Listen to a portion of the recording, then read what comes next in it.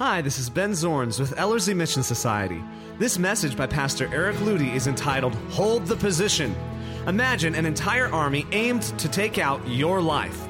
Most people would advise you, get out of there, leave, flee, hide. That is the exact opposite of what we as Christians do. We stand steadfast and immovable in our position. We would rather die trusting God than live 1,000 lives trusting man. Please contact us at www.ellerslie.com. Now here's Pastor Eric Ludy. Hold the position. This is in the direction of what we could call a man message at Ellerslie. However, it's not necessarily just about manhood, but like every other message, it's delivered by a man and as a result has a tendency to lean in that direction. Because some of this message is going to be detailed from the skin of a man. And as a result, I'm not in the skin of a woman. It's hard for me to fully articulate this from that angle. The truths, though, in it are the same truths. Whether you're a guy or you're a girl, whether you're young or whether you're old, this is how the soul works. And so the concept is hold the position. In a time of battle, when that enemy is marching closer and closer and closer and you're waiting to fire when you see the whites of their eyes, and yet they're running at you.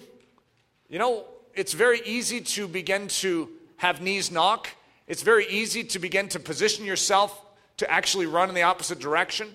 But what does your commander say? Hold the line! Hold the position. You've been given a position in this hour, in this day, and God's going to commission you today to hold that position. This is just one of those invigorating messages. I love lines like hold the position, stand fast, hold firm. Anything like that is like, yeah, I like it. We don't have a lot of voices charging us like that anymore. You know, if you're not in the military, who's yelling at your soul to hold your position? Who's shouting at the depths of your being saying, stand still, do not move? Well, I don't have a lot of people in my life that are shouting that at me. So, though I may not have it, I'm willing to be that vessel in your life to do a little shouting today. I don't know that I've ever shouted in my life, so this will be new for me. William Wallace is under siege. Currently, in this exact context of this quote, he is being denounced by the false clergy. And literally, the man is speaking a condemnation over his life. And Wallace, basically, nonplussed by the whole thing, lets it like water off the duck's back, roll off of him. And he makes the statement that he will not leave his position. He will not buckle under. It doesn't matter what is said to him. He knows his commission. But did the clouds rain fire and the earth open beneath me, I would not stir. For I know who planted me here. And as long as he wills me to stand, neither men nor devils can move me hence. Yeah! I love that stuff. All right, so this is a message with a little more of that stuff, but we're going to go to the Word of God on the matter. So here we are. We're in the book of Chronicles. And in Chronicles, you have the tales of the kings. And we have one king, which was an extraordinary king. And I've enunciated the lives of many of the kings here in different messages. But I don't know that I've ever given a message on Jehoshaphat. But Jehoshaphat actually was an amazing king. And so we have Jehoshaphat, who is now surrounded by 3 different nations, all conspiring to destroy Judah. He was the king of Judah. So Israel and Judah were in 2 separate kingdoms at the time. And so the small kingdom of Judah is coming under siege. And this is what God speaks to Jehoshaphat and his people in Judah at that time. You will not need to fight in this battle. Could you imagine hearing that? You have 3 armies coming against you, and this is what God says. You will not need to fight in this battle.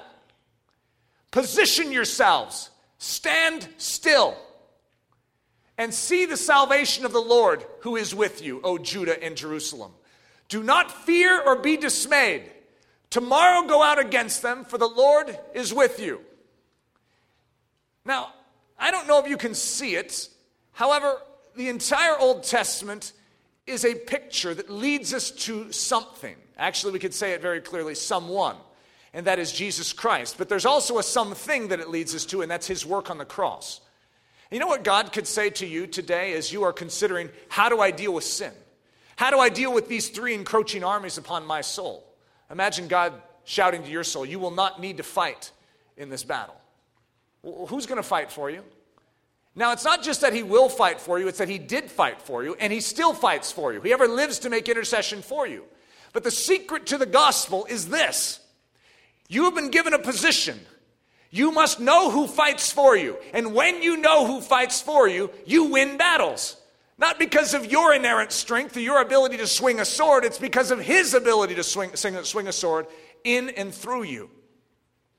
You will not need to fight in this battle. Position yourselves, stand still. Now what I did, I wanted to give a whole bunch of different translations for this because the word choice here is very interesting. For instance, stand still sounds like a soft position. So what I did is I gave the ESV here, and you're going to see that I changed out the words. Stand firm, hold your position.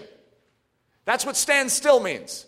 Stand still, we could have the idea of it just sort of lazily, just sort of standing, just don't move. No, it doesn't mean don't flinch or don't, blink. It means hold the line. Hold your position. Don't budge. God has set you here, and he says you will win. Do not move from that position. Establishing position. So let's actually walk through the story of Jehoshaphat. The story of Jehoshaphat's pretty long. I have one little section that I carved out, and even that I trimmed out some of the genealogical dimension. You know how they say this is the son of so-and-so, is the son of so-and-so, son of so-and-so. They do that all throughout this story. So I trimmed some of that, not because it's not important. By the way, I gave the lineage of majesty, and I showed you the importance of genealogies. In this story, it doesn't play into it. So I did that. So you're going to see a few ... dots in here. So we're in 2 Chronicles chapter 20. It came to pass after this also that the children of Moab and the children of Ammon, and with them other besides the Ammonites, came against Jehoshaphat to battle. Oh no. Oh no. What's Jehoshaphat and Judah going to do? And Jehoshaphat feared and set himself to seek the Lord and proclaimed a fast throughout all Judah. Now the theme of this message that we're going to be going through is handling crisis. You see, there are times in our life when we have difficulties. It's just sort of every day, isn't it? I mean, life has a challenge just sort of woven into its fabric. And then there are other days where it seems like all hell has broken loose on your life. I don't know if any of you have ever gone through that, but I don't know how many days on earth it takes before you finally have that happen, but it's tactical. The enemy likes to come in quantity. He batches his attacks, and he comes in to create a lot of noise around you. All of them may be small, but combined they make a lot of noise. And as a result, oftentimes we will leave our position in the battle in a time of clamor and a time of noise. This message is about learning to hold your position in a time of noise. Learning to hold your position in a time of clamor. Learning to hold your position in a crisis.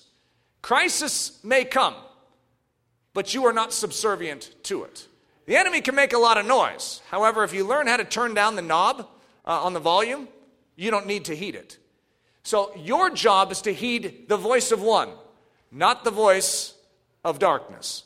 And so as we walk through this, you're going to watch how Jehoshaphat responded to a crisis. And it's a template. We have a template in David and how he responded in the story of Absalom, which I'm not going to be able to cover here. We have Jesus, who responded to crisis all the time. He's surrounded. He's going to be pushed over a cliff. He just calmly walks right through them. We have a time when Paul's hand is bit by the viper. There's a viper hanging off his hand. How's he going to respond to this? This is terrible. He's going to die. Oh, he just throws it off back into the fire, and everyone around is like, whoa. You see, we are stayed in a position. We are confident.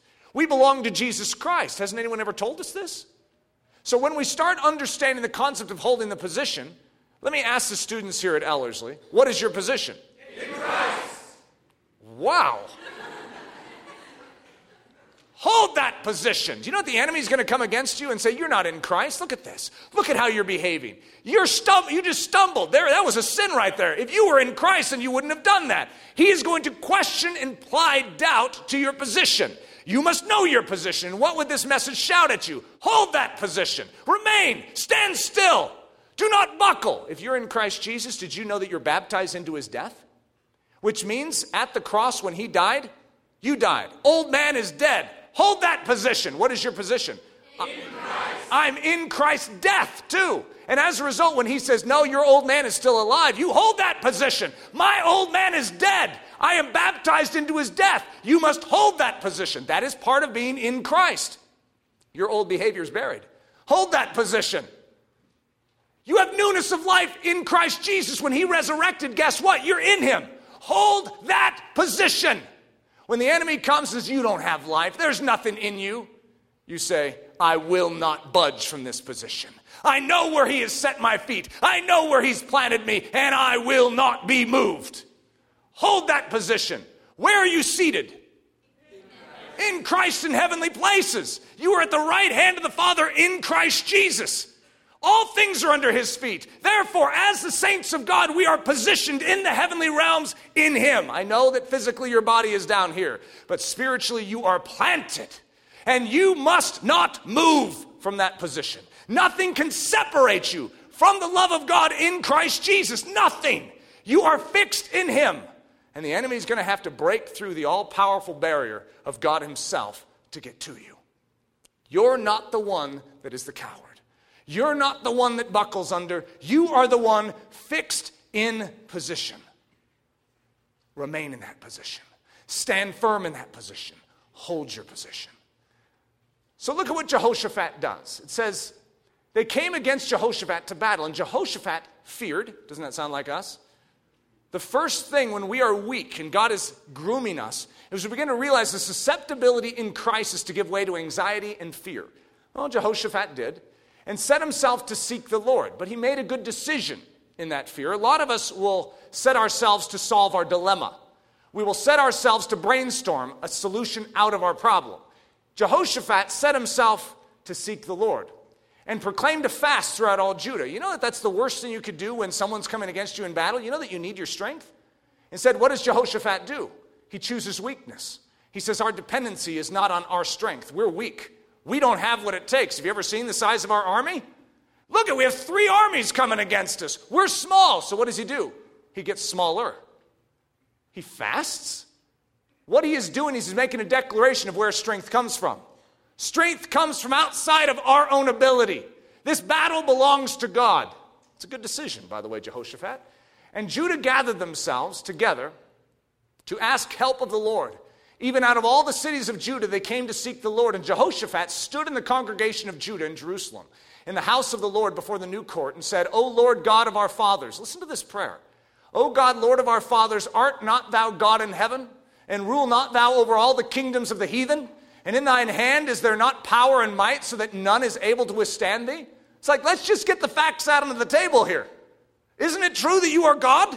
Isn't it true that you rule over all the kingdoms of all the heathen? Isn't it true that nothing can withstand thee, that you have all power and might? I'm just, rehearsing some of the facts here in my position. You see, what he is doing is he's establishing his position in faith.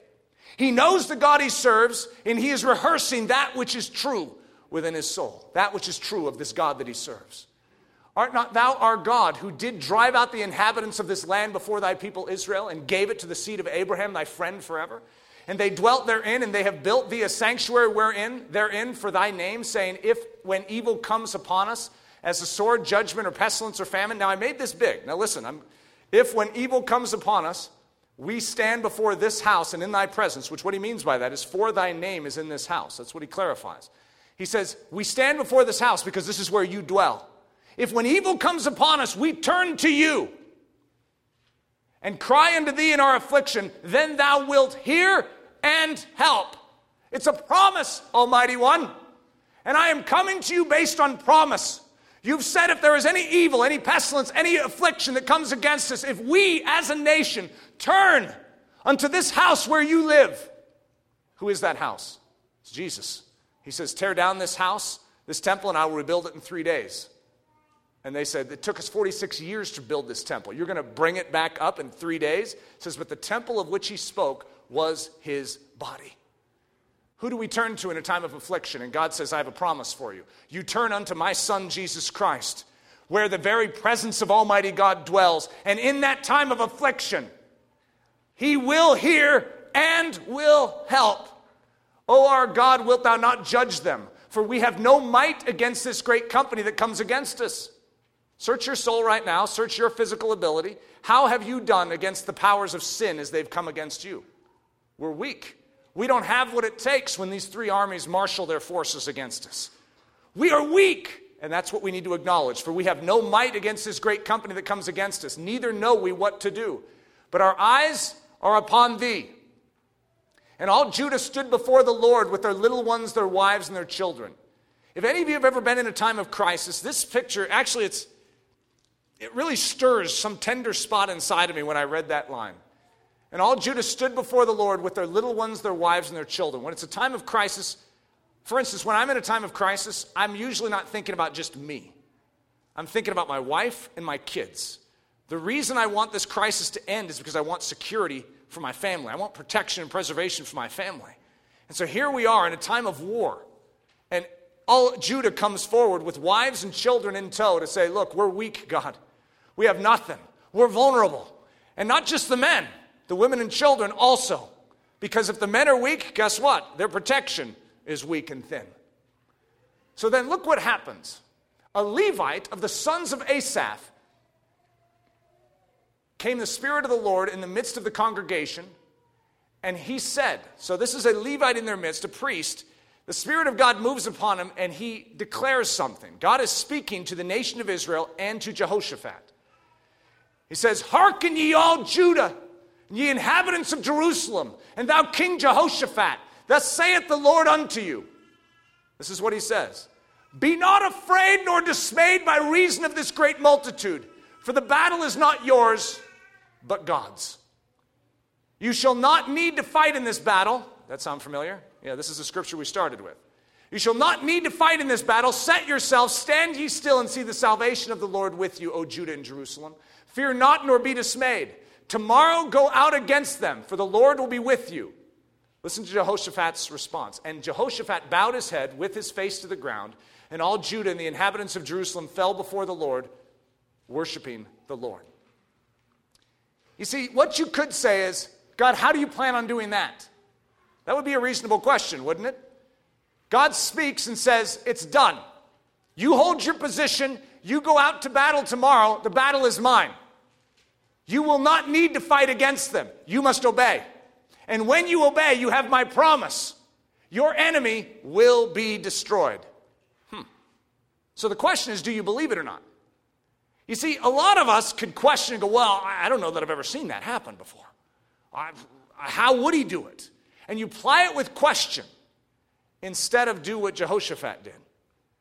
He fell down before the Lord and worshiped. You see, he believes it. He actually believes it. He says, oh God, you are good. You are faithful and you have done it. You know that Jehoshaphat won that battle right here? He believed. And as a result, that promise will be realized in his life. Reckoning the victory. Reckoning being an accounting term of attributing something to your account even though you don't yet have it. Were the Moabites and the Ammonites and all the Ammonites' buddies yet destroyed in the natural realm? No, but were they destroyed? Yes. You see, it's a strange thing to know how to answer, isn't it? Because at the moment when this is being spoken, there's a very real enemy out there. And yet God says, they're beaten, they're destroyed. You heed my word, and it's a victory. And so what does Jehoshaphat do? He takes that as victory. And he says, we have victory, guys. We have victory. And yet what would the natural realm say? You still have some Moabites and some Ammonites and all the Ammonites' buddies still hanging out there with swords drawn. They're ready to kill you. It's like, oh no, they're defeated. You see, this is how a Christian functions. He functions by faith. The term is reckoning. You actually receive the victory, and you receive it as it is in fact victory because God has promised and he cannot lie. And you say, no, we have the victory. We actually have the strength of what victory will lend us even now, and we have a confidence of victory. We have a rejoicing in victory. You know when you know that you've won and your enemy is under your feet, it's pretty easy to shout like, yeah! However, it's sort of hard to yell, yeah! When your enemy is coming at you and he outnumbers you 10-1. Unless you know that you have an impermeable barrier about you and that enemy will be stopped before they reach you. And then you're just like, oh, this will be fun to watch. I wonder how God's going to do this. And you stand there and the enemy's coming at you like, they're not moving. Yeah, you're holding your position. And you know exactly what's going to happen. That enemy cannot touch you. Hold the line. Stand in faith. Reckoning the victory. The singing starts before the fight. This is an incredible picture of how we go to battle. And Jehoshaphat bowed his head with his face to the ground, and all Judah and the inhabitants of Jerusalem fell before the Lord, worshiping the Lord. That's where we ended before. Now let's keep going. And the Levites of the children of the Kohathites and of the children of the Korhites stood up to praise the Lord God of Israel with a loud voice on high. Now, last time I checked, there were 3 armies out there that were coming against Judah. And Judah is a little small diddly squat nation. Judah's not looking good here. So last time we checked the natural realm, Judah's going down. Judah's going to be defeated. If you were a betting man and you didn't have any of this insider scoop, who are you going to bet on? You're not going to bet on Judah. Judah's small, weak. And what are they doing? Judah brings out its best instruments and its best singers and says, let's sing a song. Let's rejoice. What are they rejoicing in? They're rejoicing in a victory. And you would say, well, but they haven't even fought the battle yet. But God's promised. Don't you know how promise works? God cannot lie. And if you believe his promise, you can take it to the bank. It will be done. Any of you doubting it? Is God going to fail in this story? Could you imagine we read the story, it's like, oh, God changed his mind. No, God doesn't do that. God has promised and he cannot lie. When he says, you do not need to fight, stand firm and stand still in your position, hold your position, he means it. Go out to battle tomorrow, the battle is mine. I'll defeat him for you. So they sing, they raise their voice on high. Is that how you handle crisis? You see, it says if you're falsely accused, you know what you're supposed to do? Leap for joy. Who does that? You're supposed to rejoice in all things. When times go dark on you, you know that you're actually supposed to exclaim praise? You're thrown into prison, sing a song? Why would you do that? Peter and John are stripped and scourged, and then they come out bleeding, and they rejoice that they were able to share in the sufferings of Jesus and suffer for his name's sake? Cuckoo. Is it cuckoo? Is this cuckoo? Or is this actually basing your life upon the reality that other people can't see? God said there's a victory. Walk in it. Believe it. Start rejoicing. The victory's done. It's accomplished. Live it. And they rose early in the morning and went forth into the wilderness of Tekoa. And as they went forth, Jehoshaphat stood and said, hear me, O Judah, and ye inhabitants of Jerusalem. So you can just sort of picture all the army is coming out there. They're doing what God said. Hold their position and go out to war, even though they will not need to fight. So I don't know if they brought their weapons. I don't know how this worked. Could you imagine going out to battle and not even bringing your weapons? Like, oh, we don't need that. We'll just bring our stringed instruments and sing songs. I don't know all the details in this, but here we are. We have Jehoshaphat who stands in front of them as sort of the commander-in-chief and gives them his little speech.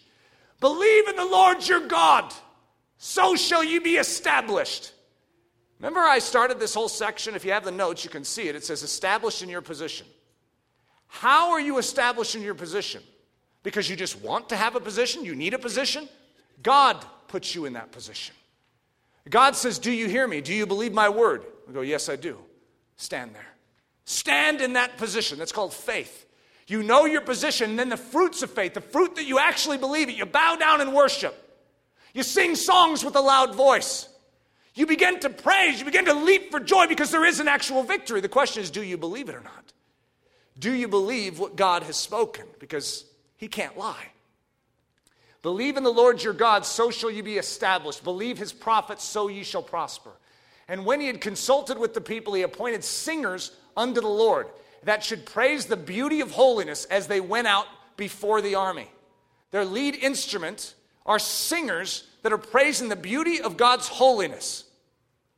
What a strange front lines crew. These are special ops forces. You guys ready for this? Yeah. Okay, I want you to sing really loud. That will bring down the walls of Jericho. What a strange battle technique. I know this isn't Jericho, but I'm just saying that's exactly what they did there too. What a strange way to lead. Singing? What? That doesn't do anything. Well, in the natural realm, it may not. However, we are showing in the natural realm who is actually fighting this battle. We're willing to look foolish in this realm to declare who actually is fighting. We know he's fighting. We know we'll win. So, and then as they went before the army and to say, praise the Lord, for his mercy endures forever. And when they began to sing and to praise, the Lord set ambushments against the children of Ammon, Moab, and Mount Seir, which were come against Judah, and they were smitten. Isn't it terrible? I end the story there. It's like, that's all you're giving me? Well, it's not like there's a lot of other stuff in the story. There is more, and it is good. However, look at this. It just says it. Did God fulfill his promise? Yes. All we know is that he set ambushments against those that opposed him, and somehow there seems to be some sort of infighting. And when they came upon them, do you know that there were just dead bodies everywhere? They didn't have to raise one finger. They went out in praise and worship, full confidence that God had done exactly what he said he would do, and he did. You see, we put our confidence in God. God is always, always, always faithful to his promise. The bait to flee. So now we're talking about crisis. When you're in a time of crisis, there's a lot of noise, a lot of clanging of pots. And one of the baits of the soul is to flee out of your position, to turn from your position. Okay? So run, flee, get out. It's not worth the fight. You know, a soldier turns and flees in battle. It's one of the greatest disgraces to any soldier. However, how many of us have done that? We move forward in a battle that we know God has assigned to us. You start standing up for your marriage, and what are you going to find? It might be difficult. And yet, hold your position. Don't flee just because it's getting difficult. How many married partners have thrown their hands up in there and go, hey, I've had enough of this. Okay? I just can't keep going through this same difficulty over and over again. I'm out. The enemy is always supplying the out. He's always coming up with brilliant ideas for the out, too. It's like, have you thought about this? One of Leslie's and my outs is, because we get fed the same thing, by the way. Leslie and I are under a constant siege. Crisis is just sort of a close buddy in our life. We've gotten very familiar. Oh, you're back. Very familiar with the notions. And we joke about it quite a bit. You know, for Leslie and I, it's escape to New Zealand. It is. That's come up in my mind many times. And then Leslie has said it this way. How about we move to New Zealand, I'll have the kids down there, you can come back and die a martyr here. All right, I don't know that I like that idea, but the point is, leave your position. There's something that God has planted me in this hour, in this generation. And yet there's a lot of noise to say, get out, give up, run, flee, preserve yourself.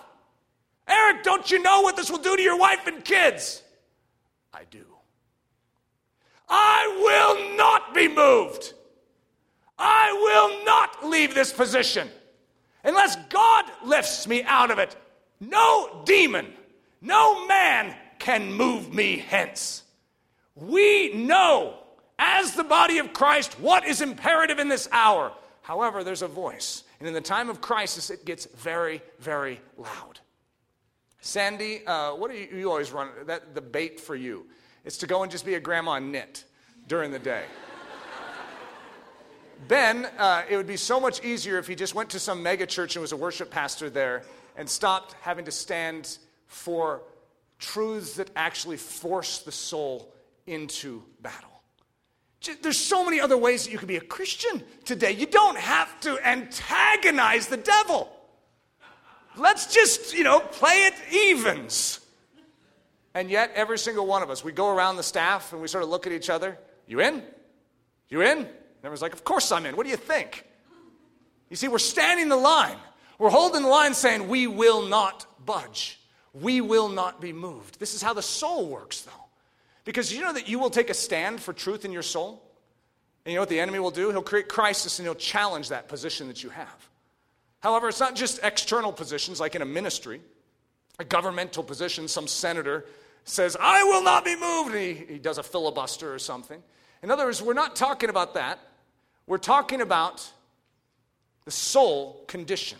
Every single one of you from a young age, and this is for young and old, you need to learn how to remain in position and not allow the enemy to bait you out of it. Come on, just for Friday night. It's not that big of a deal. You can't just hold that position 7 days a week, all year long. You can't do it that way. You're going to fade. No, my confidence is in Jesus Christ. He tells me to remain in this position. He will supply me everything I need. He gives his beloved rest. I have rest, and he makes me lie down in green pastures even when I hold my position. You know how ridiculous it would be to be in the middle of a battle, bullets flying all over the place, and a voice comes in and says, why don't you just lie down and take a nap? It doesn't make sense in a time of battle. However, that's exactly what we're doing in this battle because we don't see the bullets, and as a result, we set down our sword, and we go, you know what? A guy can't just fight always. And you fall asleep. What's going to happen to you if you fall asleep in the midst of a battle? They'll kill you. The enemy loves this stuff. We have to understand how the battle works. The bait to flee. Well, I don't know what you've been told, whether it's in your marriage, whether it's in your family, whether it's in the church, whether it's in some ministry. You start standing for truth, you'll get this.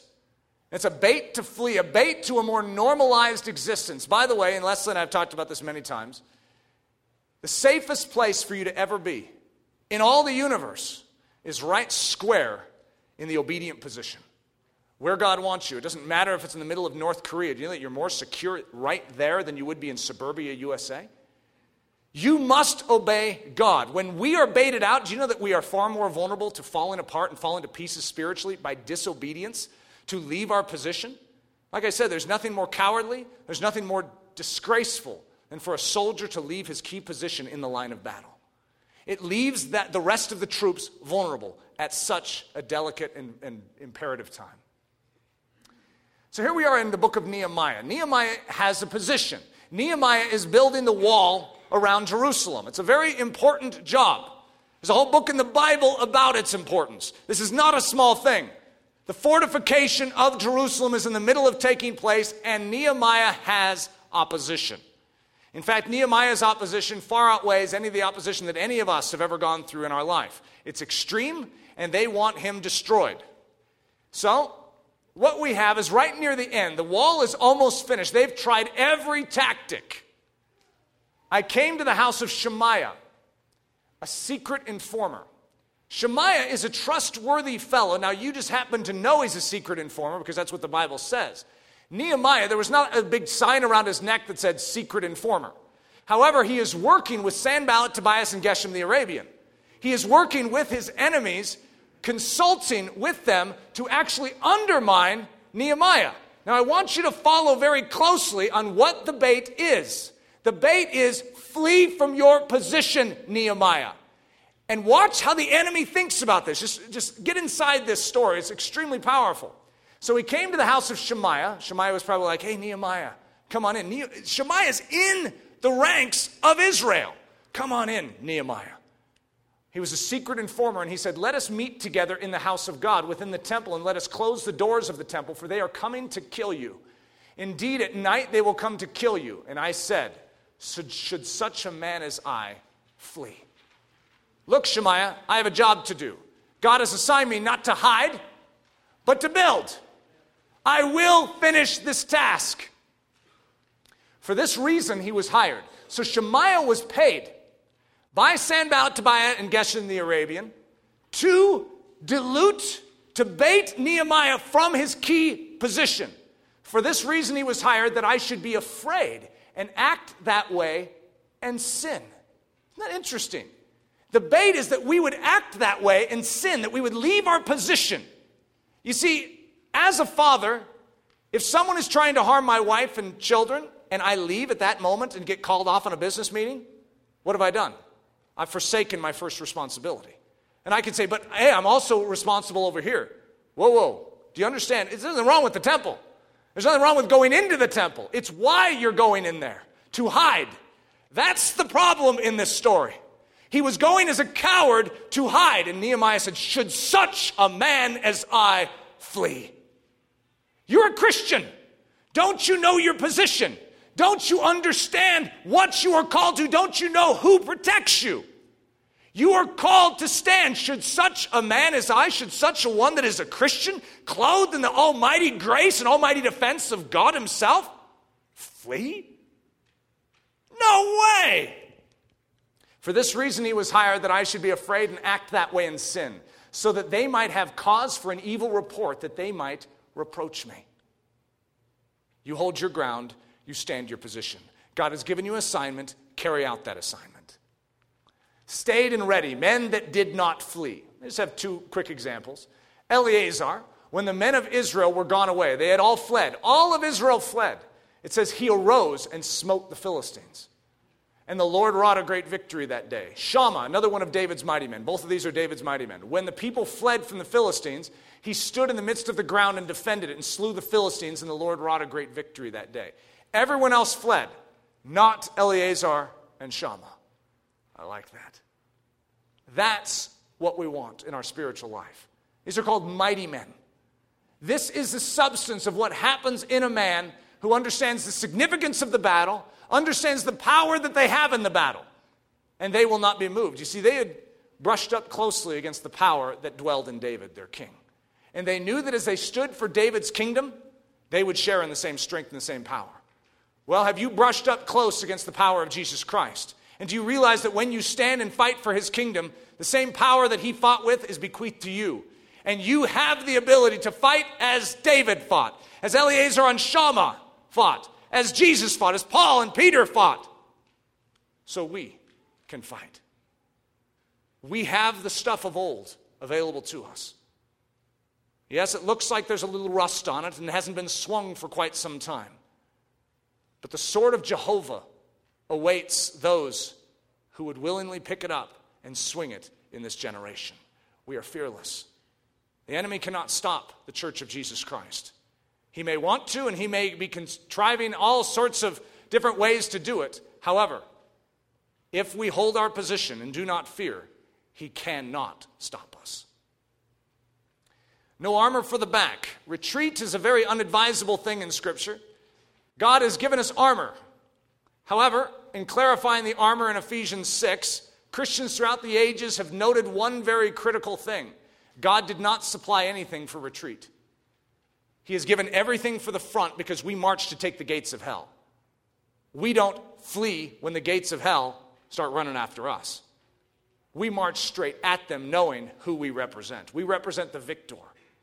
The enemy's head has been crushed at the cross. We do not fear what he can do to us. Greater is he that is in us than he that is in this world. Calm and confident in the day. For the Lord shall be thy confidence and shall keep thy foot from being taken. In the fear of the Lord is strong confidence, and his children shall have a place of refuge. In quietness and in confidence shall be your strength. Prepared for the day. One of the thoughts I've had, especially this week, I had a very unique week. It's sort of even hard to describe. I had a lot of clanging pots this week. And it wasn't just one pot. I don't know if it was 5 to 10 pots all at once. It was like just sort of a harmony line of pots. And I had a lot of noise. And I had a lot of bait to leave my position. And I didn't leave my position. I can say that. But I'm very familiar with this process. And in the process, because I've dealt with a lot of attack, I've dealt with a lot of extreme situations. And as a result, it's almost like God began to show me this message as I was going through to articulate that which needs to take place in a soul. Now, when you're not in crisis, this could be sort of like, yeah, why do I need that? When you're in crisis, this is imperative. You see, God is doing a work in you in the times when there isn't crisis to prepare you for crisis. And then he takes the crisis and makes you stronger for the next crisis. If you do not receive that training in those crises and in those preparation seasons, you will not be prepared and you will fail in the day of battle. That's why as Christians, we don't just wait to be Christians when we're thrown into concentration camps. We prove Christians before that day so that when that day comes, we can prove Christians. You do not just show up at Omaha Beach and hope that you're going to have the courage of soul. You have to be trained as a soldier before that day so that you do not prove a coward when the bullets are flying and when all the men around you are dying.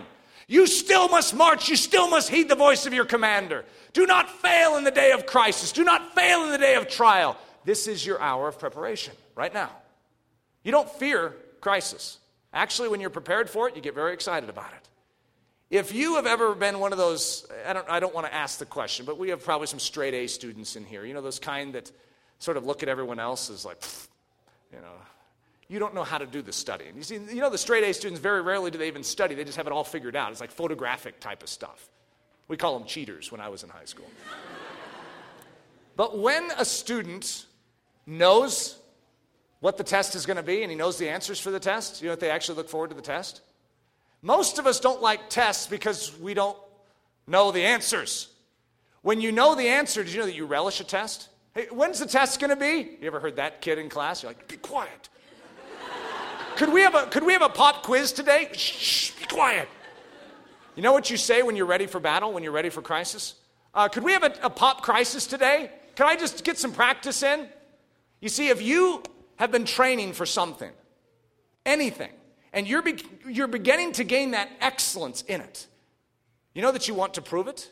You want to show it. You want to show your strength in battle or in a sport or in a test. Well, that's the way God wants to build us. He wants to make us excellent for the day of battle, excellent for the day of crisis. Prepared for the day. Look in Psalms 119. It says, order my steps in thy word. However, the word order, I don't know why it's translated as order here.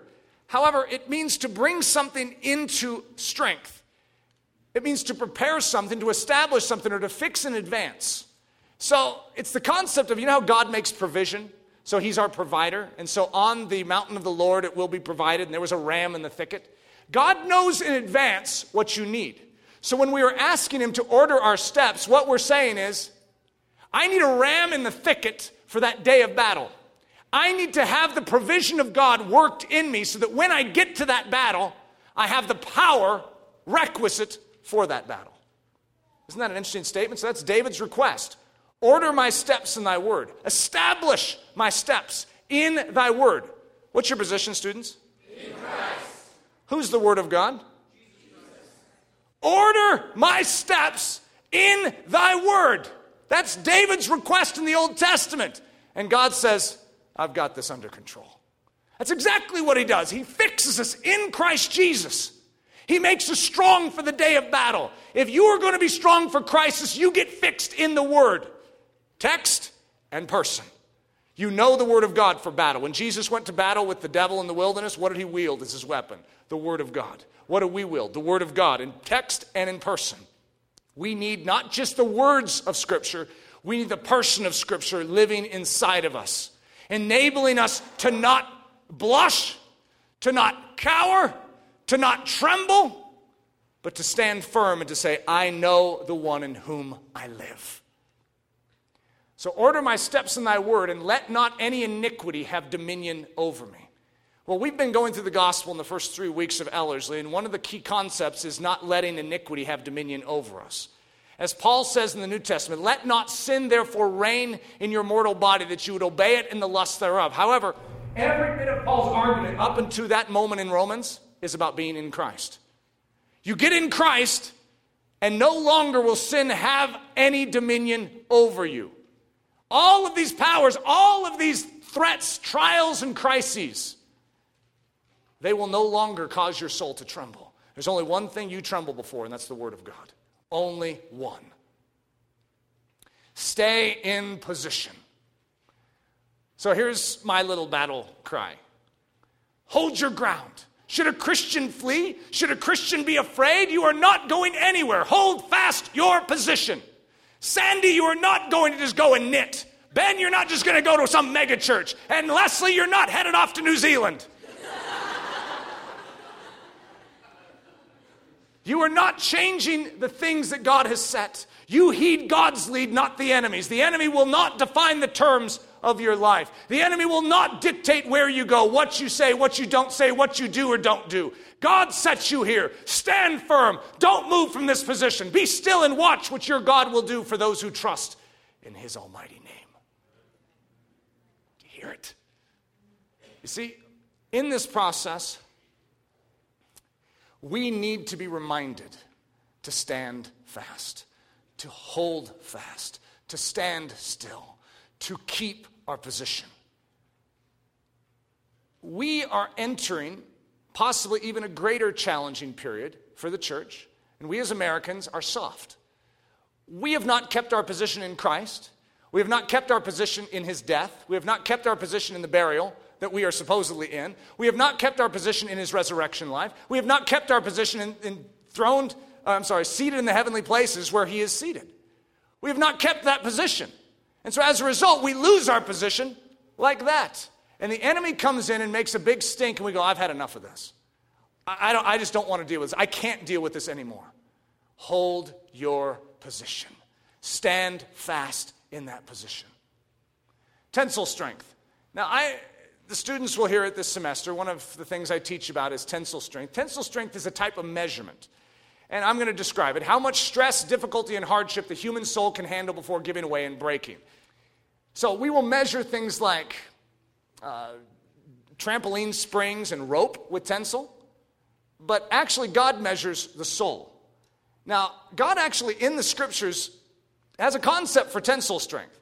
But most of us don't realize it. It's the word patience. And it's how much stress, difficulty, and hardship the human soul can handle before giving away and breaking. You know that God will never allow you to be tested beyond what you are ready to handle? He knows your tensile. He knows what you can handle. However, he will allow you to be tested, because you know what happens when you're tested in your tensile? That sounded funny. You know that your tensile becomes stronger? You see, the only way for your tensile strength to increase is for it to be tested.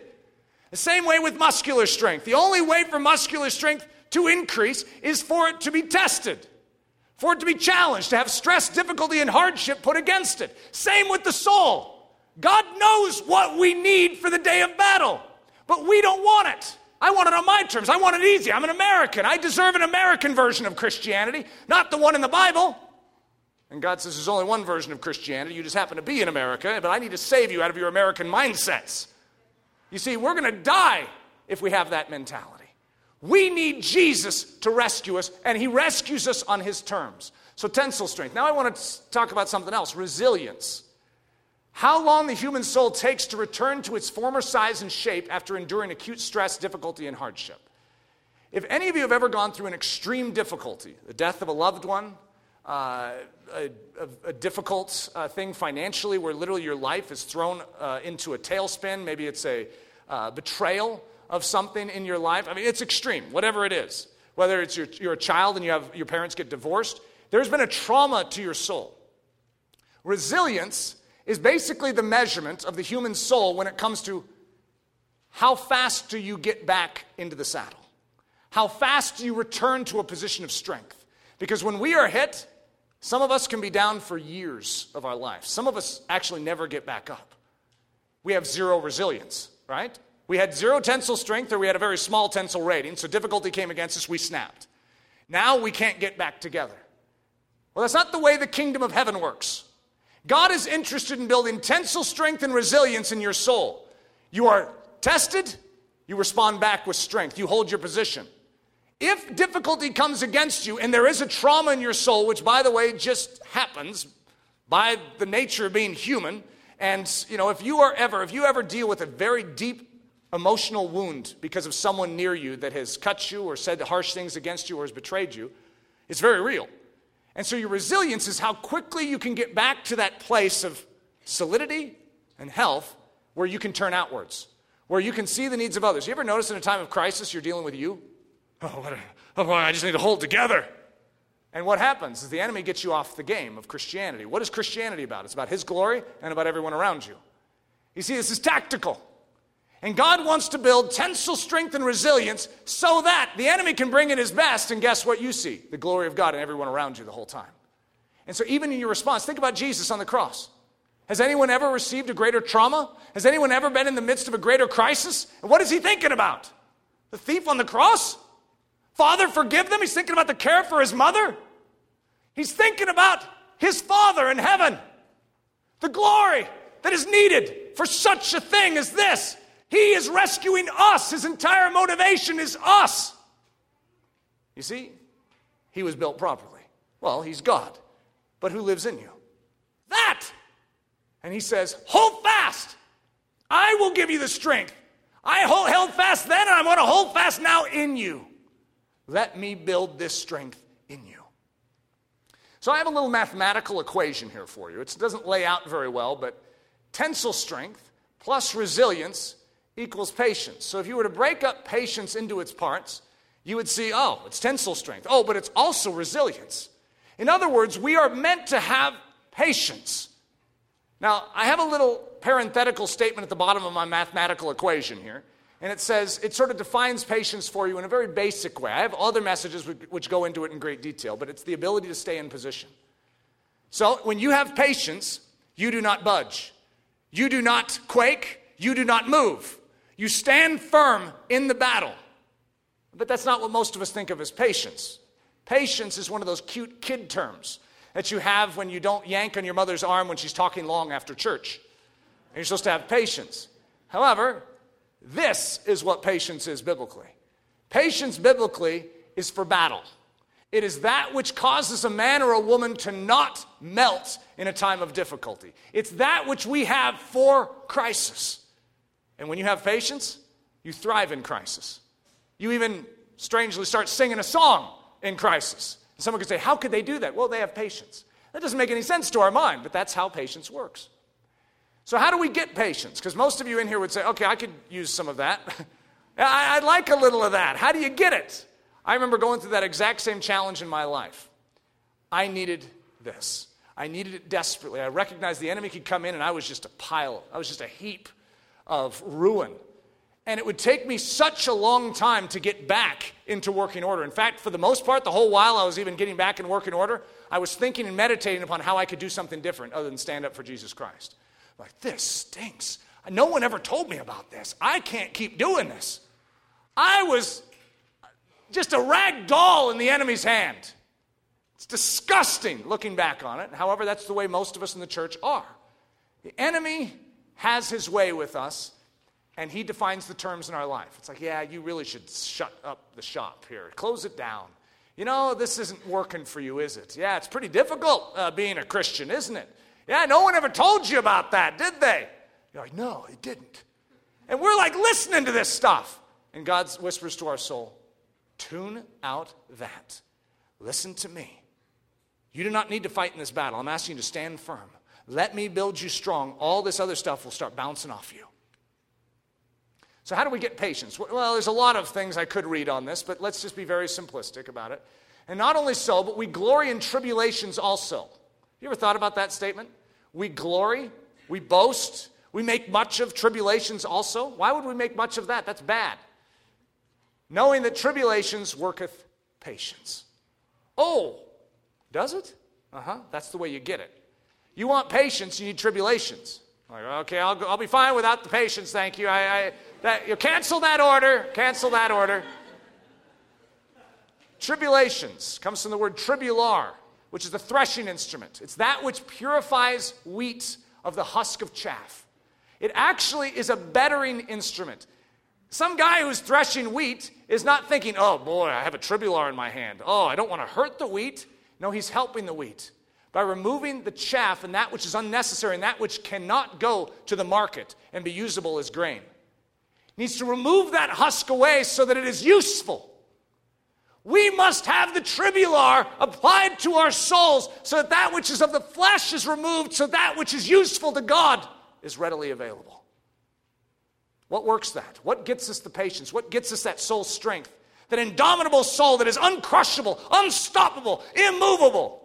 It's called tribulation. In James 1, it says the same thing. My brethren, count it all joy when you fall into various trials, knowing that the testing of your faith produces patience. Isn't that interesting? You see, it's the same concept all throughout Scripture. Patience is gained through difficulty, through crisis. And when you go through that crisis and you respond properly, the way God has prescribed us to respond, we get stronger. And he says, it's doing its work. You see, that crisis could come from the devil. However, God will leverage that crisis to our strength. The saints of God only get stronger with difficulty. Though the enemy's attempt in difficulty is to distract you and to disturb your soul so that you give up, he's actually walking a very fine line with a Christian soul. Because if we respond properly, his attempts to destroy us make us stronger. That's the way we hold in contempt the devil.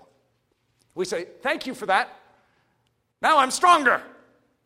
And we say, if you want to bring some more, you're more than welcome to, because every time you do, I get stronger. See, as Christians, we can rejoice. We can sing songs when we're thrown into prison. The glory of God is going to come forth. Jesus Christ is going to be seen more clearly.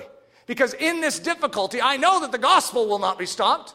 And so therefore, no matter what they do to me, if they lop off my head, guess what? Even as my head is fallen into the basket, it'll say, praise Jesus.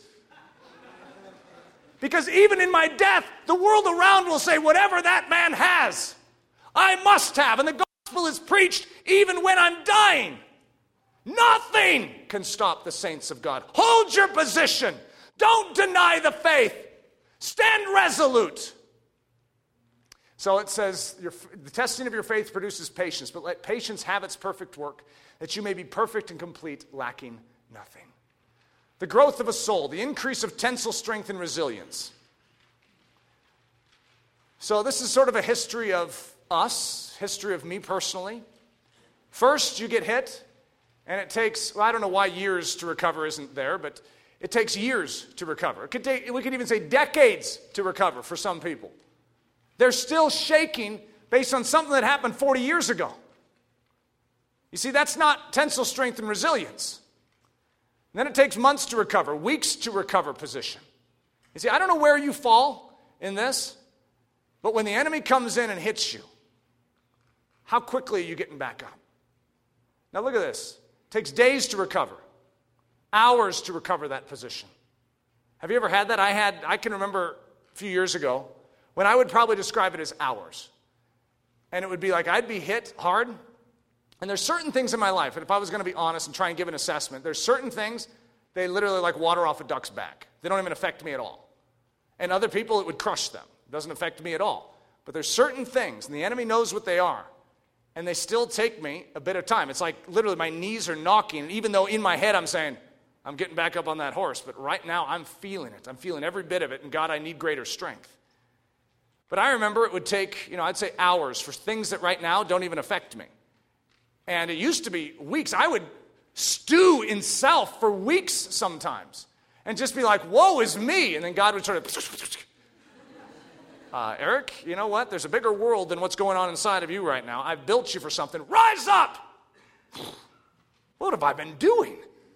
And that's what many of us have sensed. See, the enemy wants to turn us inward. God's saying, you keep your eyes focused on me, this will work.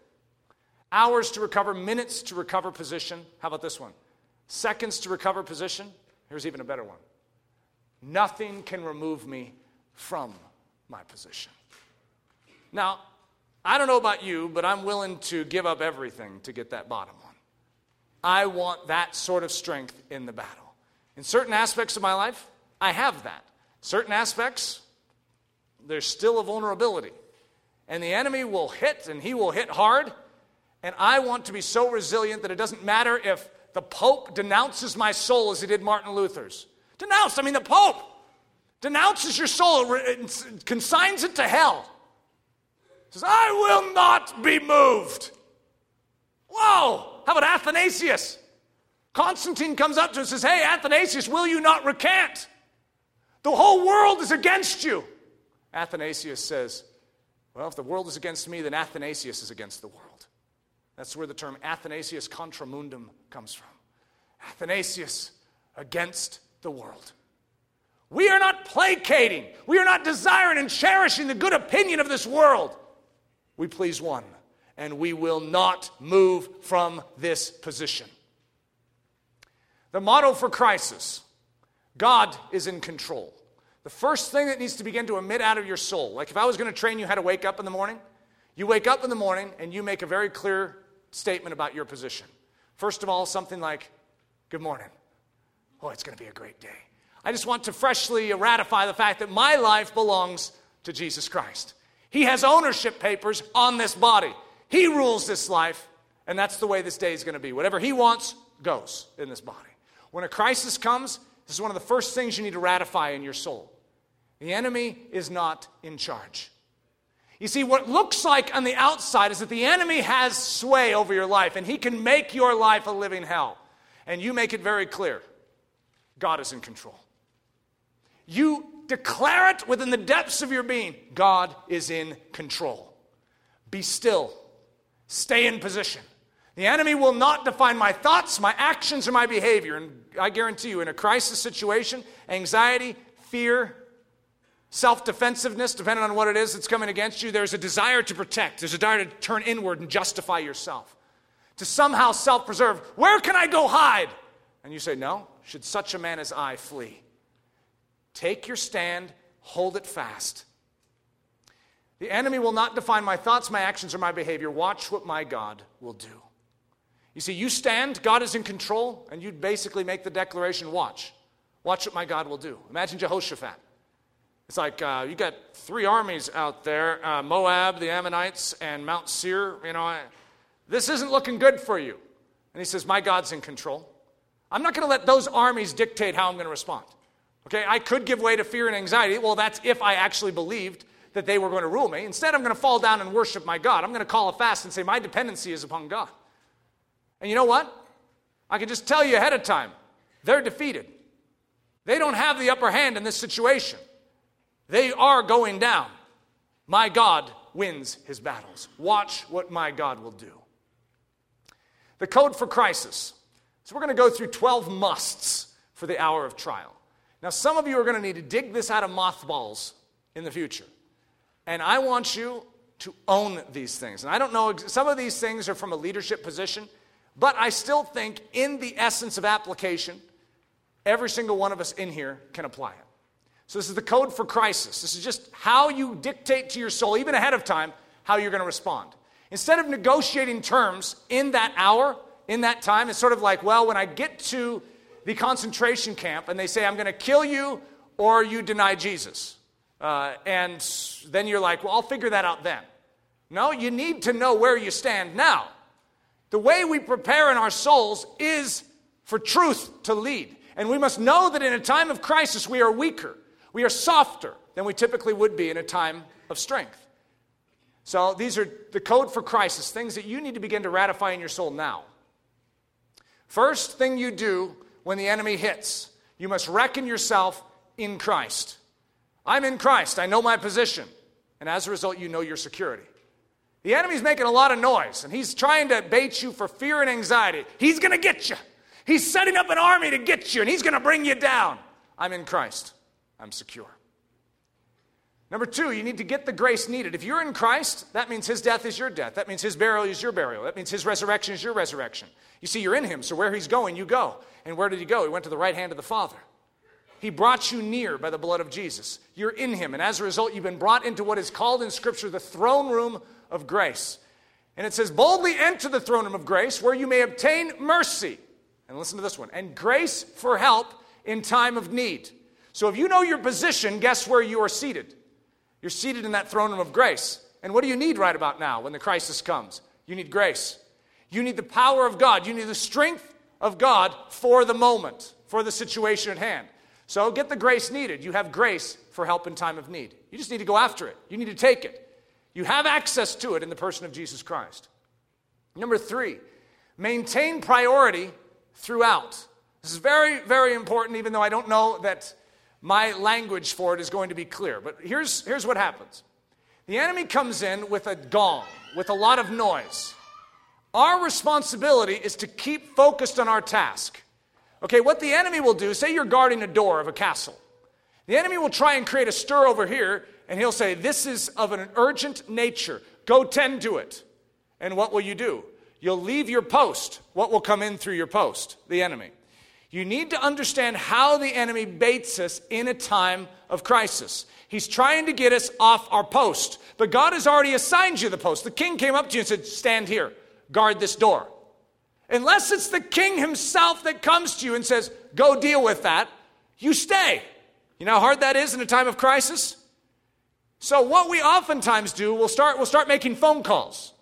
We'll start trying to mitigate against problem and leaks. I mean, if your crisis is water's coming into your basement, what should you do? Try and close off that leak.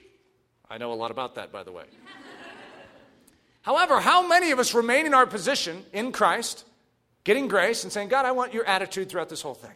So I'm going to you first. Have any of us ever thought of praying first and saying, God, remember what Jehoshaphat did? Came and set his face to seek the Lord. God, aren't you the Almighty One, the one that made the heavens and the earth?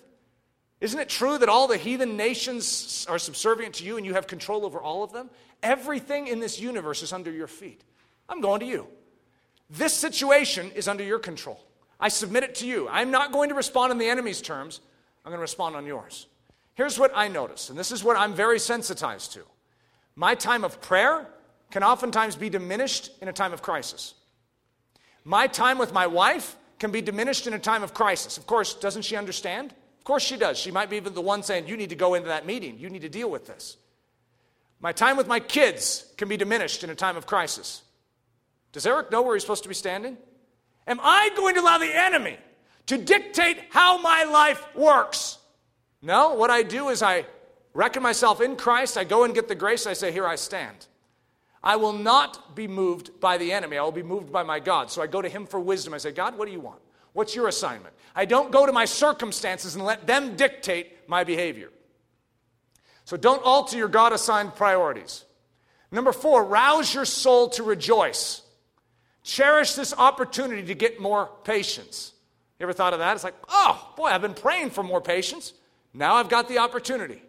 And if you rouse yourself to rejoice and say, praise Jesus for such an opportunity to grow in grace, to show forth the nature of my King, to reckon my old man afreshly dead, that I am not ruled by the flesh in this situation, but the Spirit of God can flow through me in a pure fashion. This is exciting. And I'm only going to get stronger through it. Rouse yourself to rejoice. Number 5, offer thanksgiving and sing praise. Doesn't that seem like the most opposite thing to do in a time of crisis? Well, doesn't it seem like a weird time to sing a song when you're thrown into prison? How about to rejoice and leap for joy when you are scourged? Yeah, this is how the disciples did things. You know that St. Ignatius was told he was going to be fed to the lions, and his first response was rejoicing? Because the lions were going to bring him into the presence of the one he loved, Jesus. You see, eternity is not a bad thing to have your eyeballs fixed on. And if anything is just leading you closer to that, or eternity getting more clearly established in your heart, no downside to it. Offer thanksgiving. Praise Jesus. This is your weaponry. It says the weapons of our warfare are mighty to the pulling down of strongholds. And we're like, well, what is our weaponry? Well, you're hearing it right here. You learn to take your position. You learn how to stand in that position. You learn how to rejoice and how to offer thanksgiving and praise in a time of weakness. I'll tell you what, enemy goes down. For the victory is the Lord's. He will prove the champion every time. Number 6, garrison the mind. A garrison is an army or a battalion that is surrounding a newly conquered territory. Your mind belongs to Jesus. It is not available to the enemy, but the enemy wants to ply you with all sorts of new thoughts in this hour of crisis. Typically, they come in the package of anxiety and fear. However, there's other variations of that, sort of the run for your life thought. You see, there's all sorts of variations, I guess, or it's the go knit thought, or the go to the megachurch thought, or the go to New Zealand thought. Those come in. And would you call them fear and anxiety? Sort of. They're like brothers and sisters of it. In other words, they're the practical solution that anxiety and fear present. We must be watchful of our mind in a time of crisis.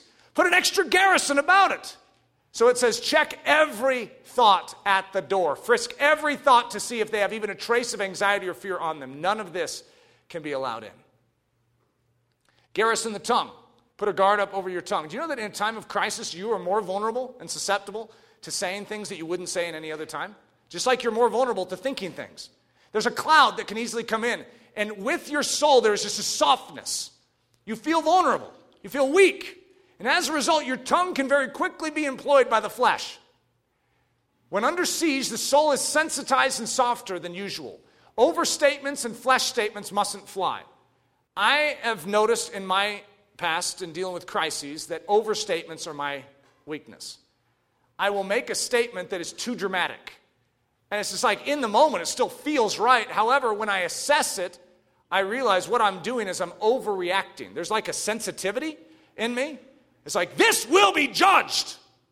Okay, that type of a thing. You know what? It's probably true.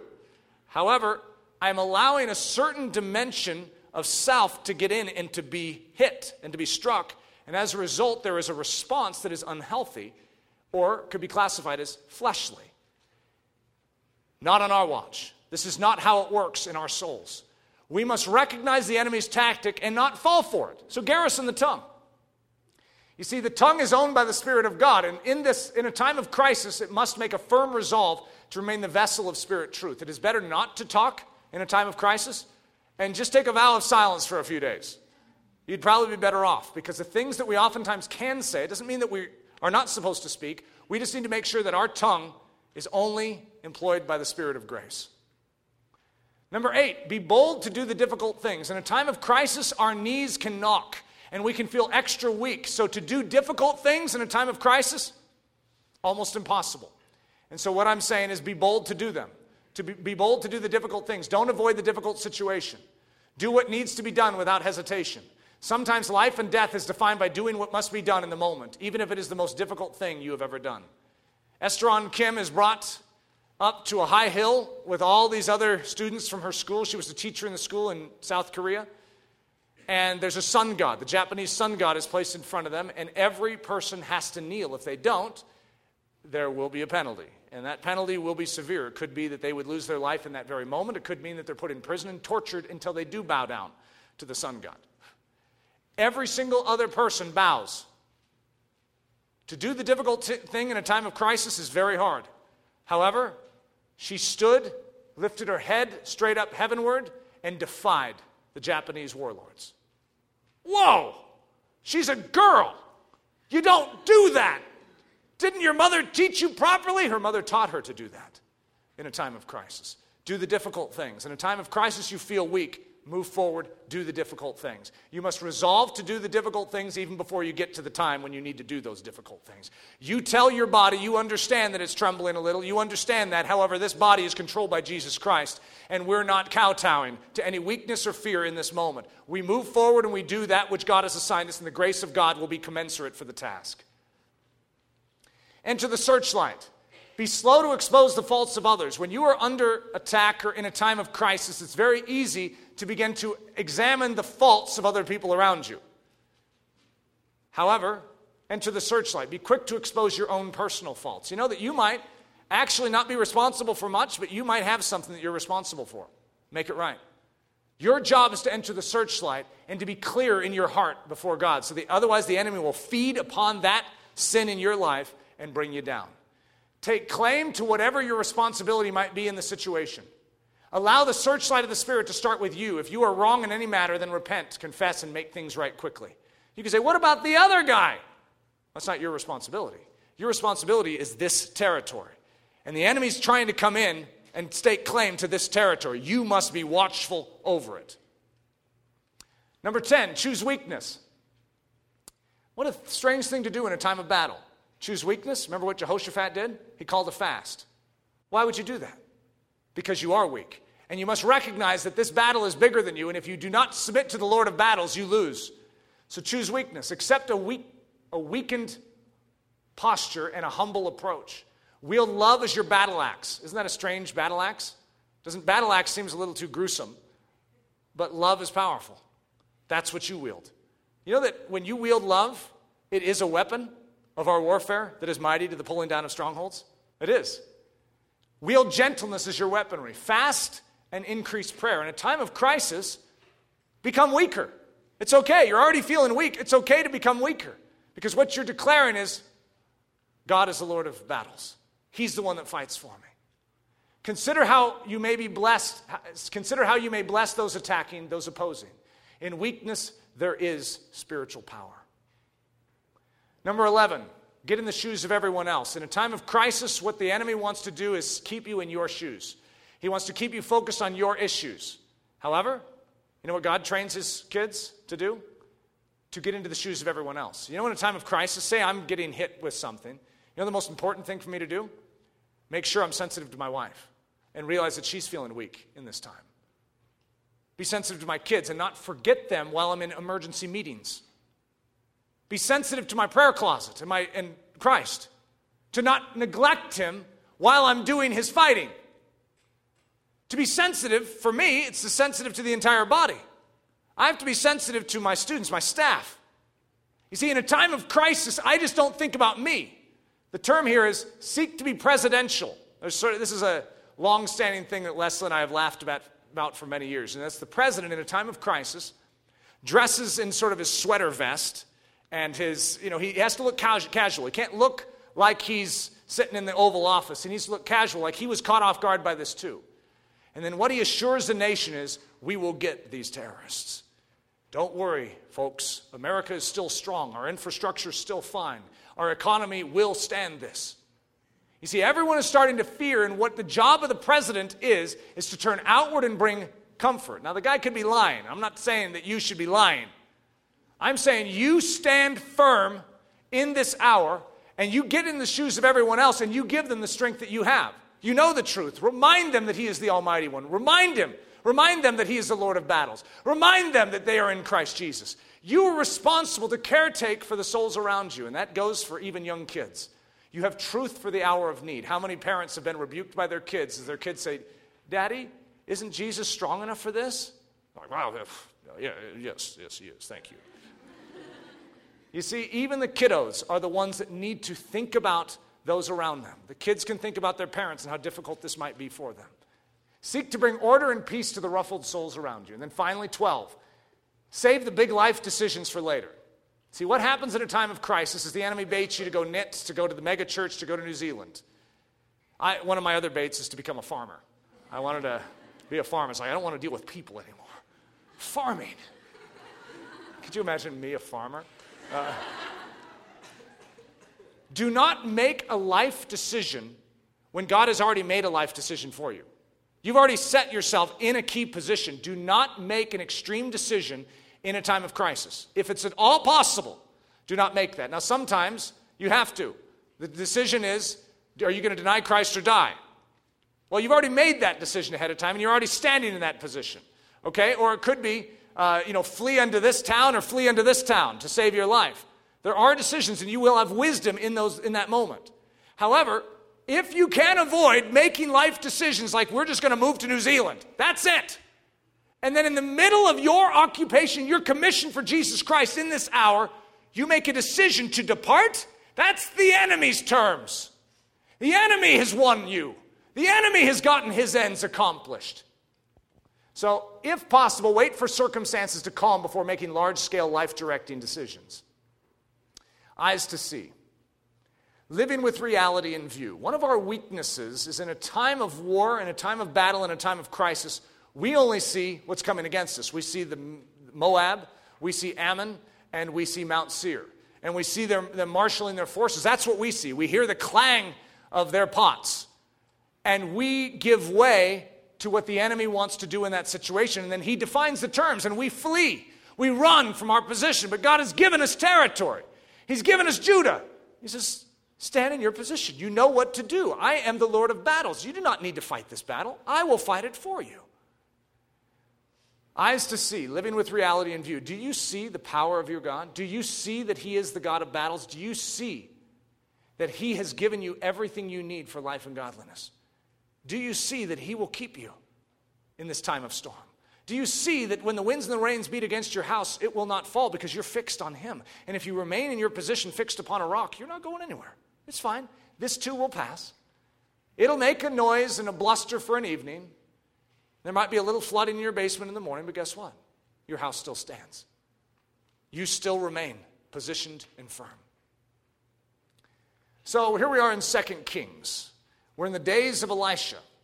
And Elisha is creating a problem for the Syrian king. You see, the Syrians are a much more powerful force than is Israel at this time. And the Syrians are wanting to devastate the power of Israel. But for whatever reason, every time they try and come in to defeat this pitiful power that has hardly any military force to it, the Israelites always know what they're going to do. You know why? Because Elisha, God would tell him what the Syrians were going to do. And so he would then tell the king, and the king would then move his men into position and be able to fight against it. Well, that's frustrating. And so what does the king of Syria do? He actually calls in his men, his close counsel, and says, one of you is betraying me. Because every time I try and do this, they know what we're doing. And they're going, hey, king, we're innocent. We're not doing it. It's Elisha, the prophet. He knows what you're saying in your bedroom. And this king is like, what? He knows what I'm saying in my bedroom? And so he calls out all the troops A massive force to go against one man. One man! And the entire Syrian army comes to destroy that which is causing a problem in Syria, Elisha. If they could deal with Elisha, then Israel is going to be easy. They stand against Elisha. So here we are. Therefore he, the king of Syria, sent horses and chariots and a great army there. And they came by night and surrounded the city. And when the servant of the man of God arose early and went out, there was an army surrounding the city with horses and chariots. So here's Elisha, and his servant goes out and he sees this army. And his servant said to him, Alas, master, what shall we do? Okay, crisis has come. Which one are you? The servant or are you Elisha? Do you have the substance of soul or are you buckling under when you see this? If you saw a big army surrounding you and you're a single individual, how do you feel? You know what? It's a time for weakness, isn't it? So this is how Elisha answered. He answered, do not fear. Does that sound easier said than done? Do not fear. It's like, don't you see what I see? Remember what the name of this section was? Eyes to see. He says, no, I don't see what you see, O servant. I see something bigger. Listen to this line. Do not fear, for those who are with us are more than those who are with them. Could you imagine the servant? He's sort of like, 1, 2. You know, do a little math on this. That's not true, is it? Depends on what you're looking at. Where are your eyes focused? Are you only following the pots and the pans and the clangs? Or are you looking at God? Reckon yourself in Christ. If you understood what it meant to be in Christ, that means all the fullness of God is available to you. You have the life of Jesus Christ made manifest to you. Everything you will need for life and godliness. For boldness, courage, and strength. Everything is available. So it says, do not fear, for those who are with us are more than those who are with them. And Elisha prayed and said, Lord, I pray, open his eyes that he may see. Then the Lord opened the eyes of the young man, and he saw, and behold, the mountain was full of horses and chariots of fire all around Elisha. What are you seeing? What do you see? What is God saying to you? He's saying, hold your position. Don't buckle under. Don't buy the bait of the enemy. Sure, I know what they look like in the natural, but do you know what I look like in the supernatural? Because if you did, you wouldn't buckle under in this hour. If you knew what was standing behind you, O Church of God, you would not buckle under. You could say, but what about the homosexual lobby? What about Islam? What about the liberal agenda here in America that's literally destroying our societal structures that used to be Judeo-Christian? What about it? Do not fear. Where are your eyes looking? Don't you know that I've got them right where I want them? Well, it sure doesn't seem like that, God. And I've got you right where I want you. Stand firm in that position. Let me grow you up unto a mighty force in this generation. God is taking the weak things of this earth, which, by the way, are us, and he wants to wield them to stand firm for his gospel, for his truth in this hour. Let's finish with our scripture that we started with. You will not need to fight in this battle. Stand firm. Hold your position. That's your job. Your job is to believe. Stand firm, hold your position, and see the salvation of the Lord who is with you, O Judah and Jerusalem. Do not fear or be dismayed. Tomorrow go out against them, for the Lord is with you. Isn't that exciting?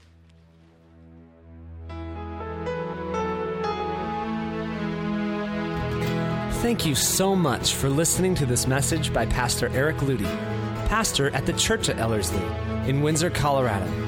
Please, feel free to make copies of this message, but do not charge for these copies or alter their content in any way without express written permission. If you have any questions, comments, or just need more information about Ellerslie, please visit our website at www.ellerslie.com. Again, that website is www.ellerslie.com. For Ellerslie Mission Society, this is Ben Zorns, cheering you on as Christ cultivates his set-apart life within you.